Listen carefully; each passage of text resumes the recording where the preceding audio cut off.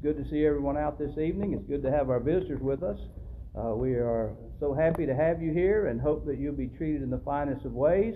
You'll want to come back and be with us at every opportunity that you may have. And you've just heard what great singers we are. We can sing a song and the way that it was not written.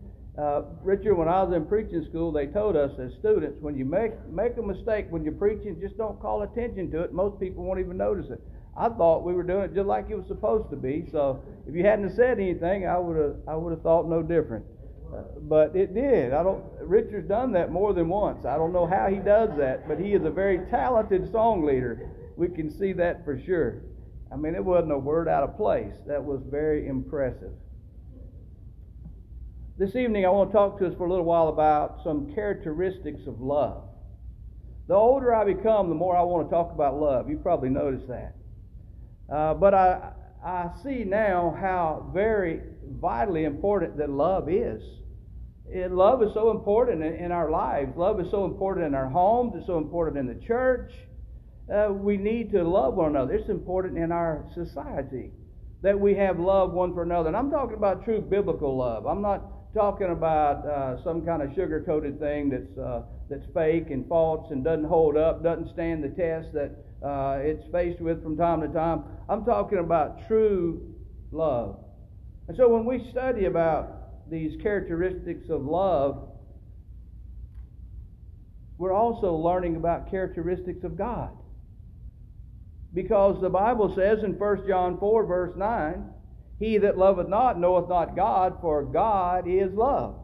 So when we're studying about the characteristics of love, we're studying about the characteristics of God at the same time.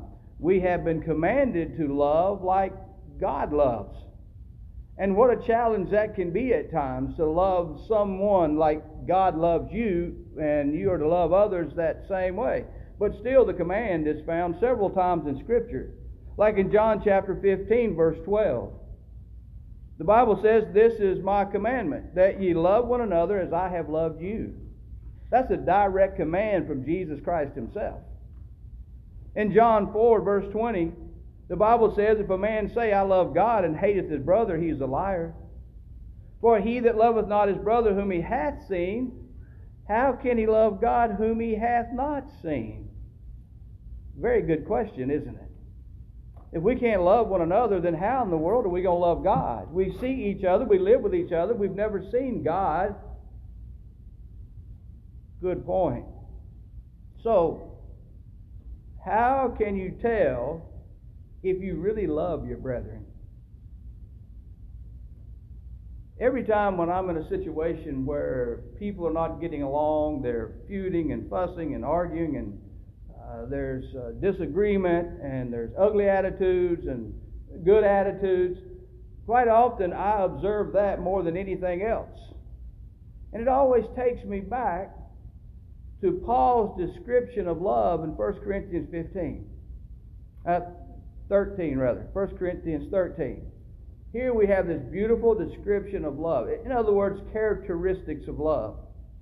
And as I examine myself, I can look at myself and say, am I displaying these same characteristics? Do I really love this person? Do I love this group of people?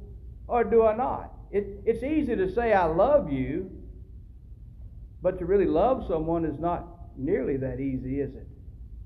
And some people are almost unlovable, it seems, at times. But that's beside the fact. We are still commanded to love one another as Christ has loved us. And so how can you tell if you really love your brethren? How can you tell if your brother or sister really loves you? Just by a hug, or someone says in your ear, "I love you"? How can you really know? Well, you look for these characteristics. When you see these characteristics, you know that person loves you. When you display those characteristics, you know that you love whoever it is that you're expressing them to. And so, as we look at these characteristics in 1 Corinthians 13, before we go to them, I always like to notice the emphasis that is put on love and the importance of love. Now, you remember this is during a miraculous age, so we find 1 Corinthians in a miraculous setting. And there were those who were coveting certain gifts, and many of them wanted to speak in tongues. They thought they could speak in tongues, but they had it going on. But I want you to notice Paul starts out, 1 Corinthians 13, verse 1. He says, though I speak with the tongues of men and of angels. What's an angel's tongue? I don't know. He's giving you a little bit of exaggeration there, most likely. He's exaggerating. Though I speak with the tongues of men or the tongues of angels, and have not charity or love, I'm become as a sounding brass or a tinkling cymbal. What good is it, is what he's saying, without love? That's how important love is. So there were those who were able to speak with unknown tongues, tongues that they had never studied, they didn't know, but yet the Holy Spirit would guide them and they would be able to speak and preach the gospel in languages that they did not know themselves. But those that were listening did know those languages. But he says, if you don't do it with love, what good is it?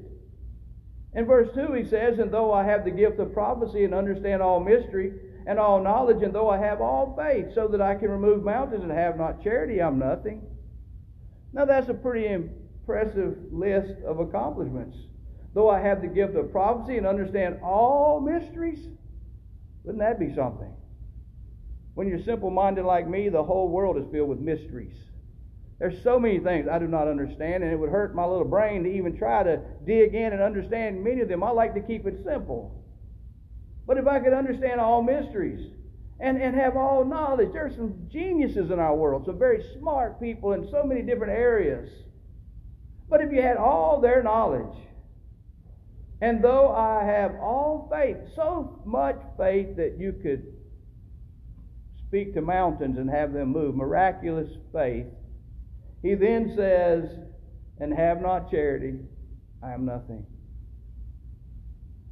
Love is pretty special, isn't it? Love is very, very important to us and to all that we do in our lives. Love is so important. And then verse 3 says, though I bestow all my goods to feed the poor, and I give my body to be burned, and have not charity, notice, it profiteth me nothing. So he's going to an extreme again. Though I give all my goods to the poor, everything I own I give away. That's a great thing, but the only problem is when you give everything away, then you don't have anything and someone has to give to you. But again, he's taking these to extremes. He's exaggerating. Though I give all that I have away, the only thing left is myself. And then I give myself to be sacrificed for someone, but it's not motivated by love. What good is it? So, we could study our Bibles. We can assemble every time the doors are open. We can dress in nice suits. We can take the Lord's Supper. We can sing these songs. We can go on and on and on, but if we're not doing it because of our love, what good is it? Let's look at some of those characteristics, realizing how important that love is, and it's something that we must have. I'm going to read these from the New King James, where it says in 1 Corinthians 13, beginning with verse 4, love suffers long and is kind. Love does not envy.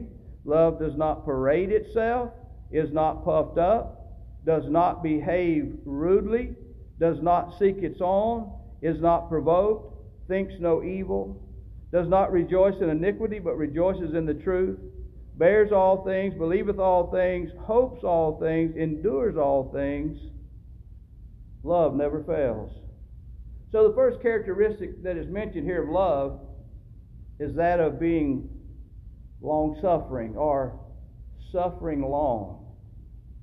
What a wonderful characteristic. Something that we all need to have ourselves with others and others with us. If we're going to build long and lasting relationships, then we must sometimes suffer long with each other. Christians are to be patient with each other. When we do not have patience, we create all kinds of problems, don't we? How many times do things work out when we just patiently do what God tells us to do and give it some time and just let things work out without pushing and forcing and causing problems that ought not to be? Because of their love for God, their brethren, their fellow man, Christians patiently endure trials and sometimes persecution, and without complaining, because we're patient. Those that are patient are also those that are like God. 2 Peter chapter 3, verse 9, the Bible says, the Lord is not slack concerning his promise, as some men count slackness, but is long-suffering to usward, not willing that any should perish, but that all should come to repentance.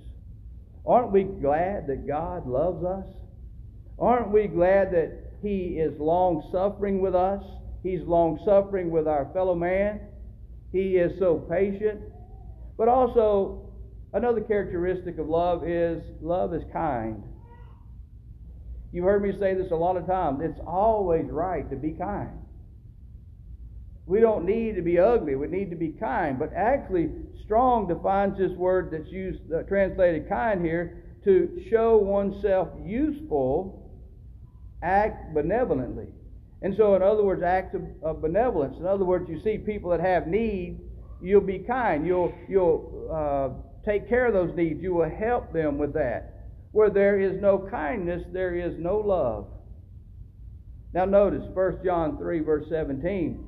John said, But whoso hath this world's good, and seeth his brother have need, and shutteth up his bowels of compassion from him, how dwelleth the love of God in him?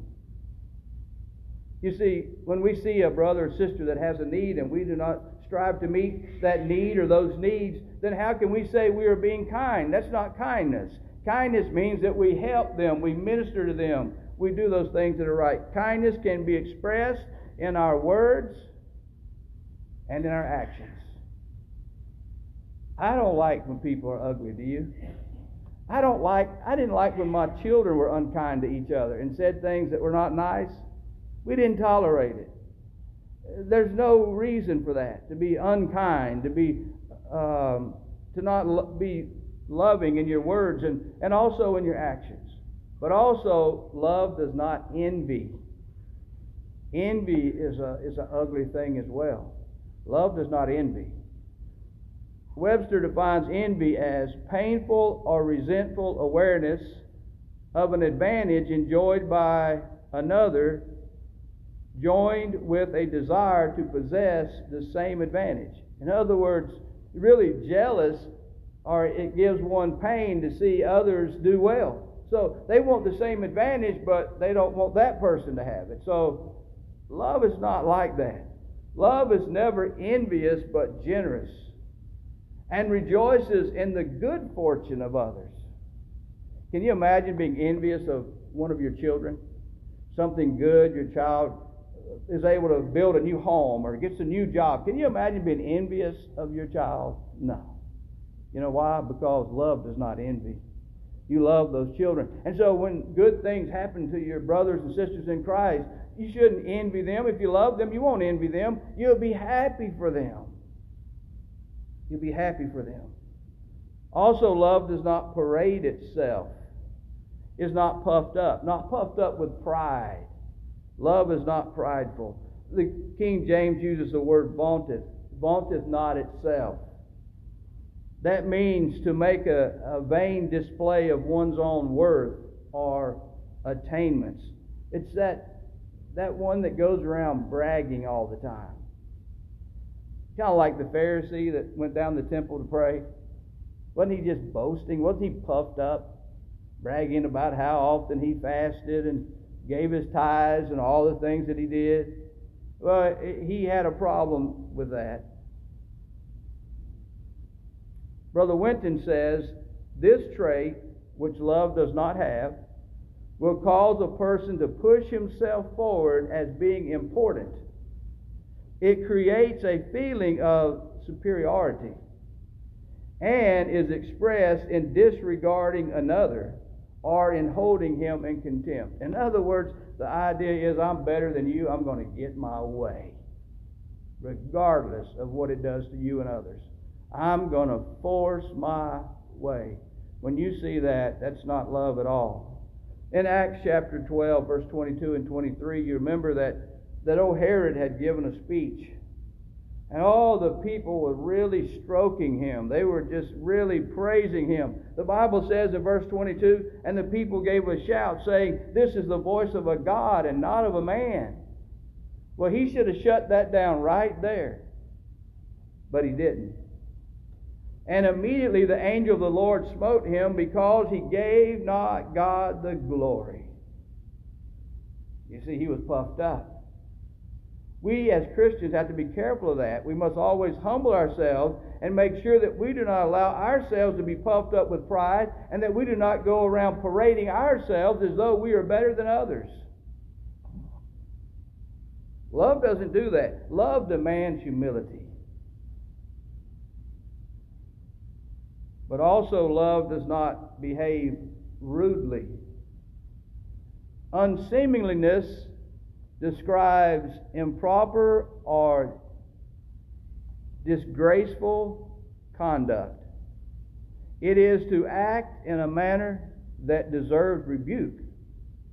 The opposite of unseemliness is to be courteous, which is to show consideration of others by respecting their feelings, by being gentle in dealing with them, and by refusing to be hateful or spiteful.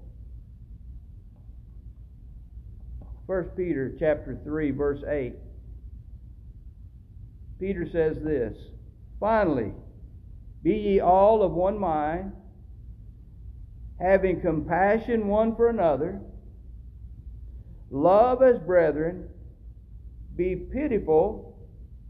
The American Standard says, "Be tender-hearted."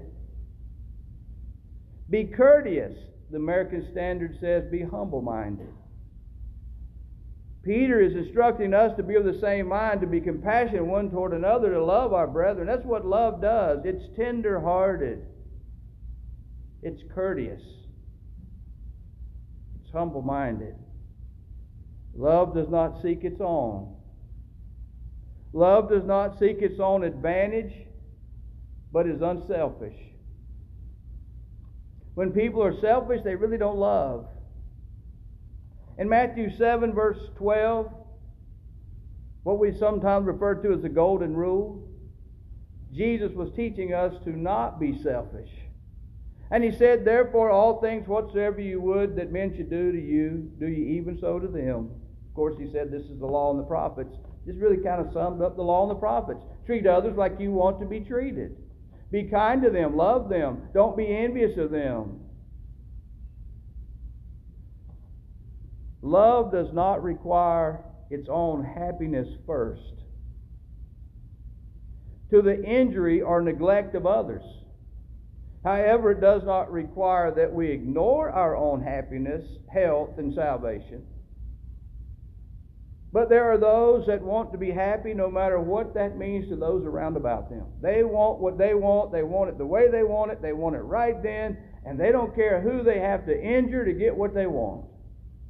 That's not love. That's not love at all. Love also is not easily provoked. One who loves controls his temper and is not quick to be angry, but is calm and is not easily excited, so he does not react hastily or harshly. You know, love helps us to control our tempers. Sometimes people say, "Well, I have a bad temper. I fly off the handle over hardly anything." As though, okay, well, you're excused then. It's okay. It's all right for you to do that, but not anyone else. No, that's no excuse. Whether you have a short fuse or not, if you love, you'll work on that. You'll work to control your temper. Love helps you do that. And when you don't, it's hard to say that you really are expressing love when you're always flying off with the handle, saying and doing things that are very ugly and unkind. In James chapter 1, verse 19 and 20, James says, "Wherefore, my beloved brethren, let every man be swift to hear, slow to speak, slow to wrath." Swift to hear, slow to speak, slow to wrath. Why? Why be slow to wrath? Notice verse 20. "For the wrath of man worketh not the righteousness of God." When is it, as a general rule, that we say things that are very hurtful and ugly? Is it when we're angry? When we get mad? Isn't it when we become angry and mad that we say and do things that are unbecoming of Christians and things that many times we have to apologize for after we calm down?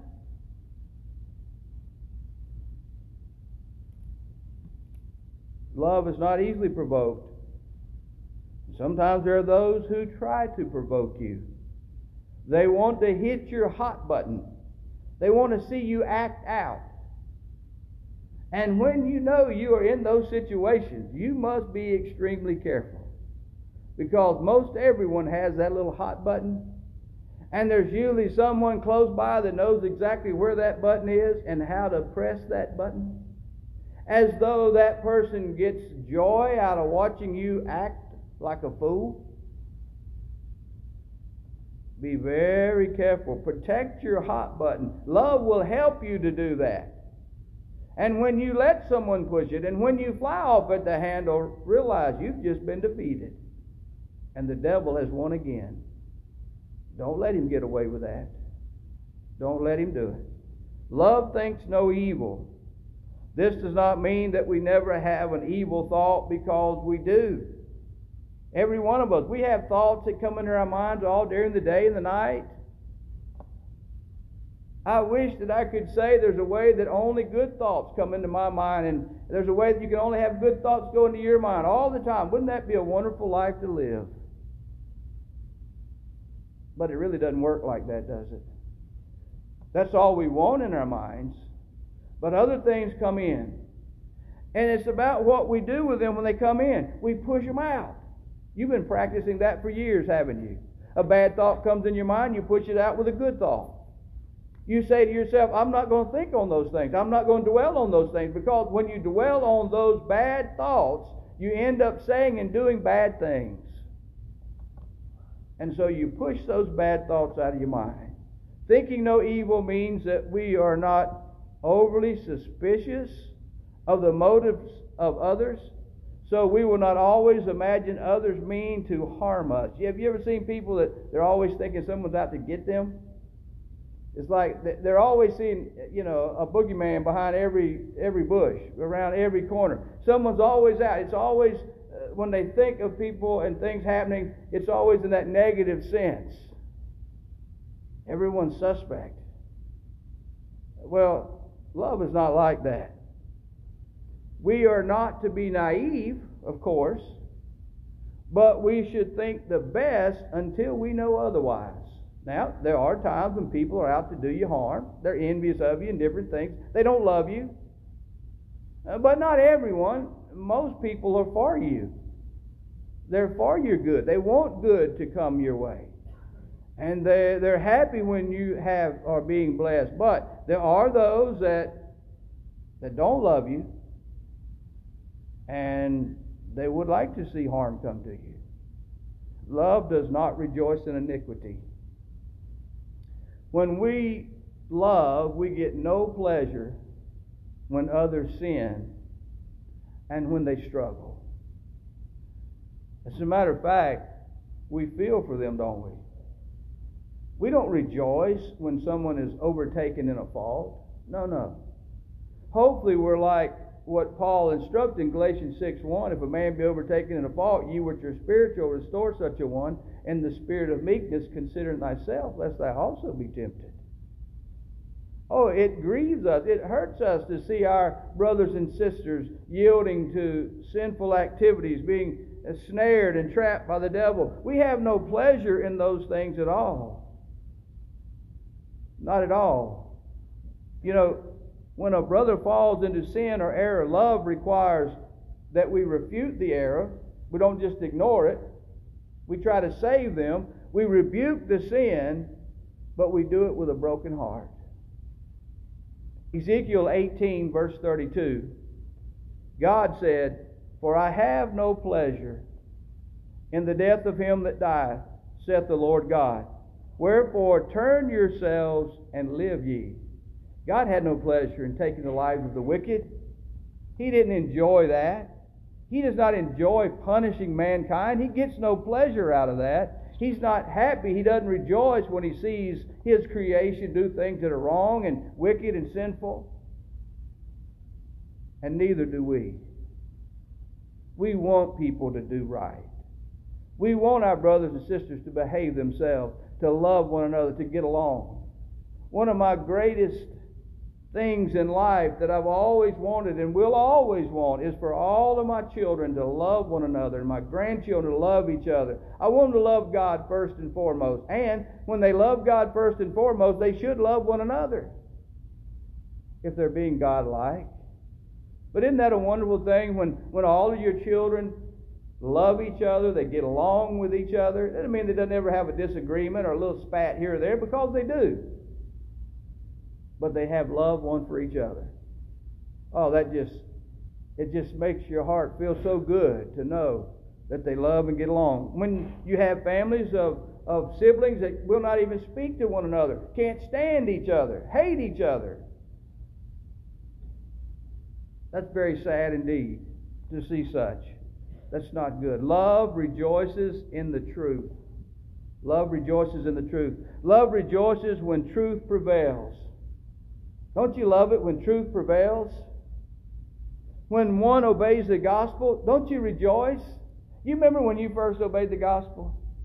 And most likely when you came out of the water, they were singing, "Oh, happy day," or something like that.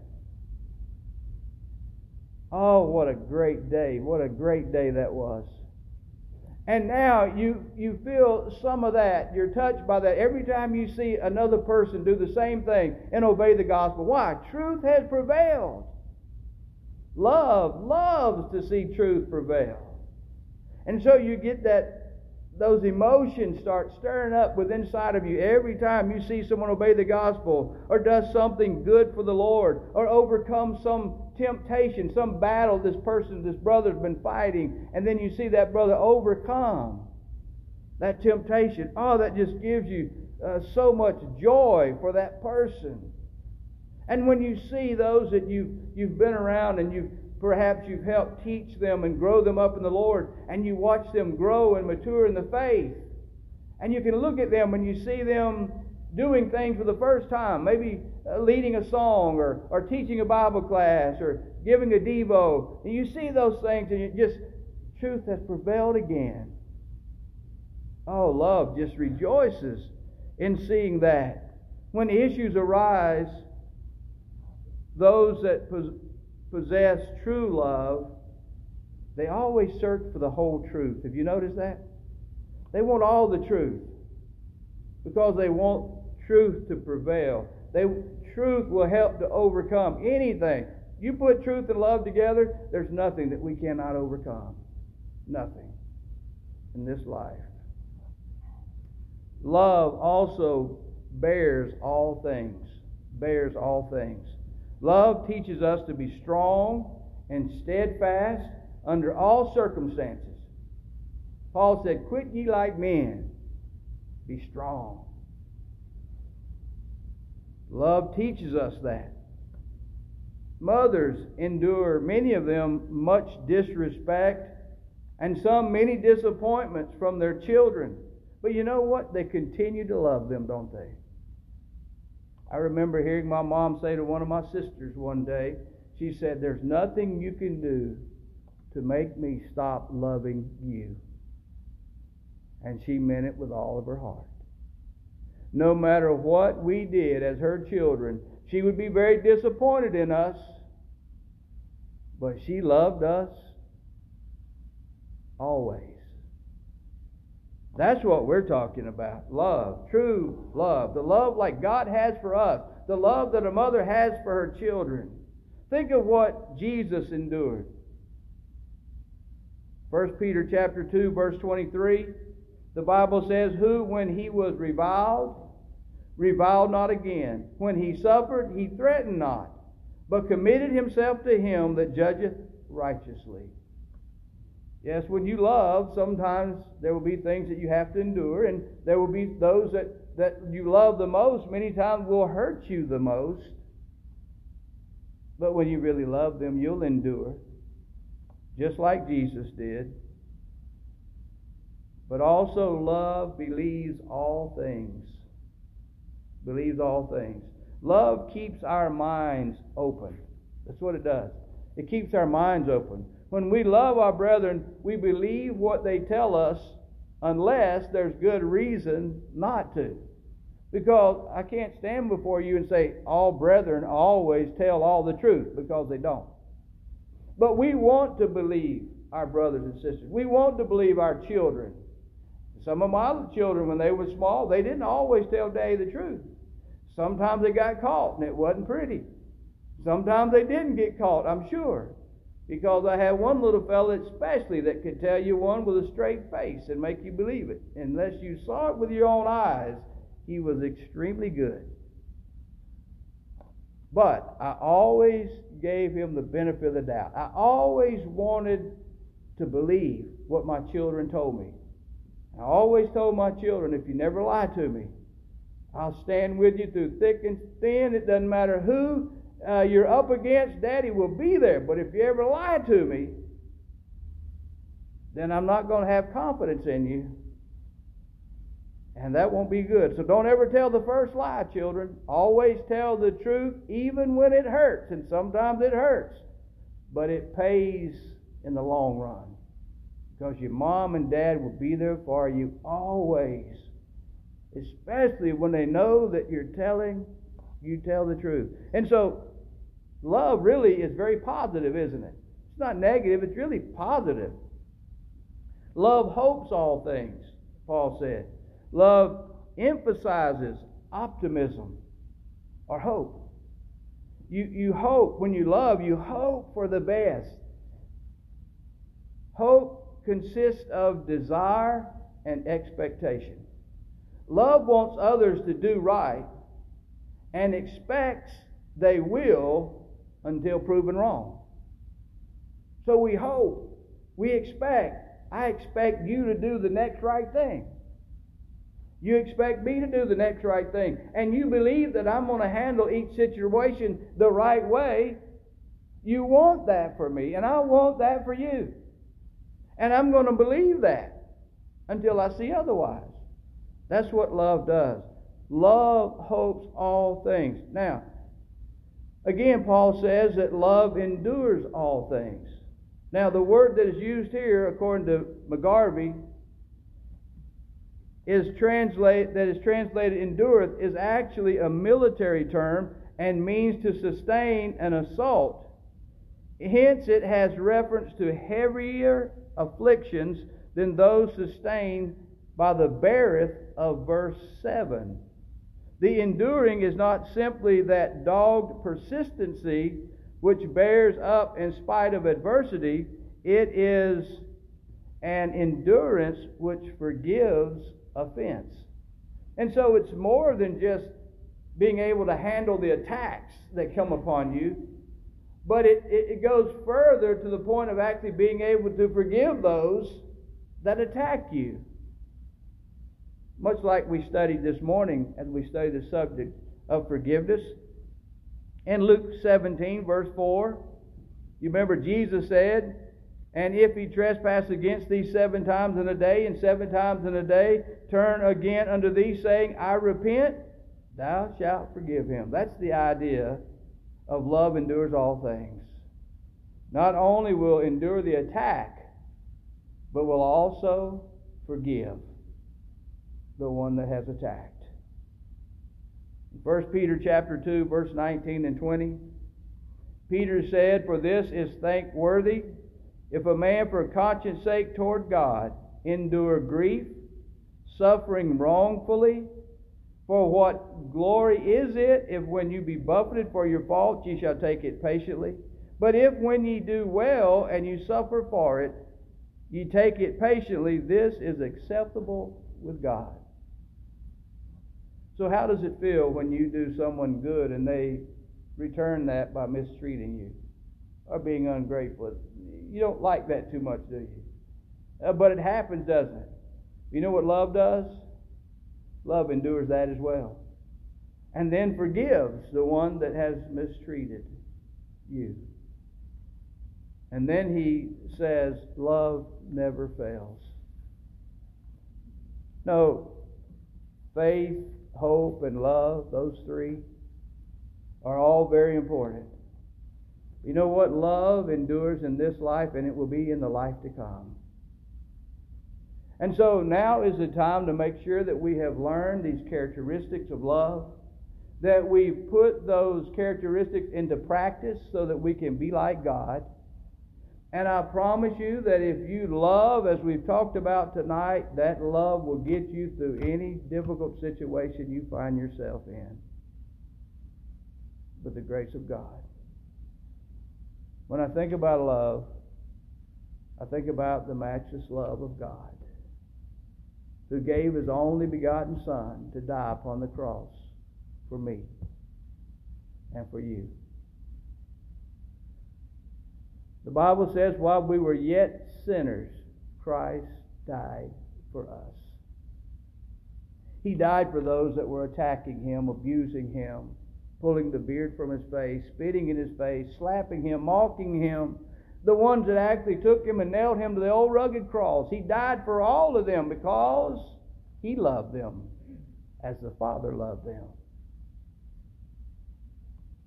He died for me so one day I can live with Him in eternity. He died for you because of His great love for you. Everything Jesus did, everything the Father did, all of those things were all motivated by love. And we need to have the same love in our hearts for our brothers and sisters and for our lost and dying world that they had in their hearts for us. Tonight, if you're not a Christian, we encourage you to become one. Do you really believe that Jesus Christ is the Son of God? If you really believe, you should be pricked in your heart, and you should experience godly sorrow when you realize that your sins helped to nail Jesus upon the cross of Calvary. That should make you have a change of mind, which we call repentance, that has to do with a change of life. Luke 13:3, Jesus said, repent or perish. And then you'll want to confess the name of Jesus. And the fact that you believe that He is indeed the Son of God. Just as the eunuch did in Acts chapter 8, verse 37. And then be baptized, because that's what Jesus has commanded, Mark 16:16, so that you can have your sins remitted, Acts 2:38. You can have your sins washed away, Acts 22:16, by the blood of Jesus Christ. And then if you'll walk in the light, 1 John 1:7, that blood continues to cleanse you. And one day you'll hear those words, well done, thy good and faithful servant. Enter thou into the joy of thy Lord. And then we will be able to see Jesus one day, face to face, and live with Him in eternity. And with His Father, the Holy Spirit, the mighty angels, and all the redeemed of all ages.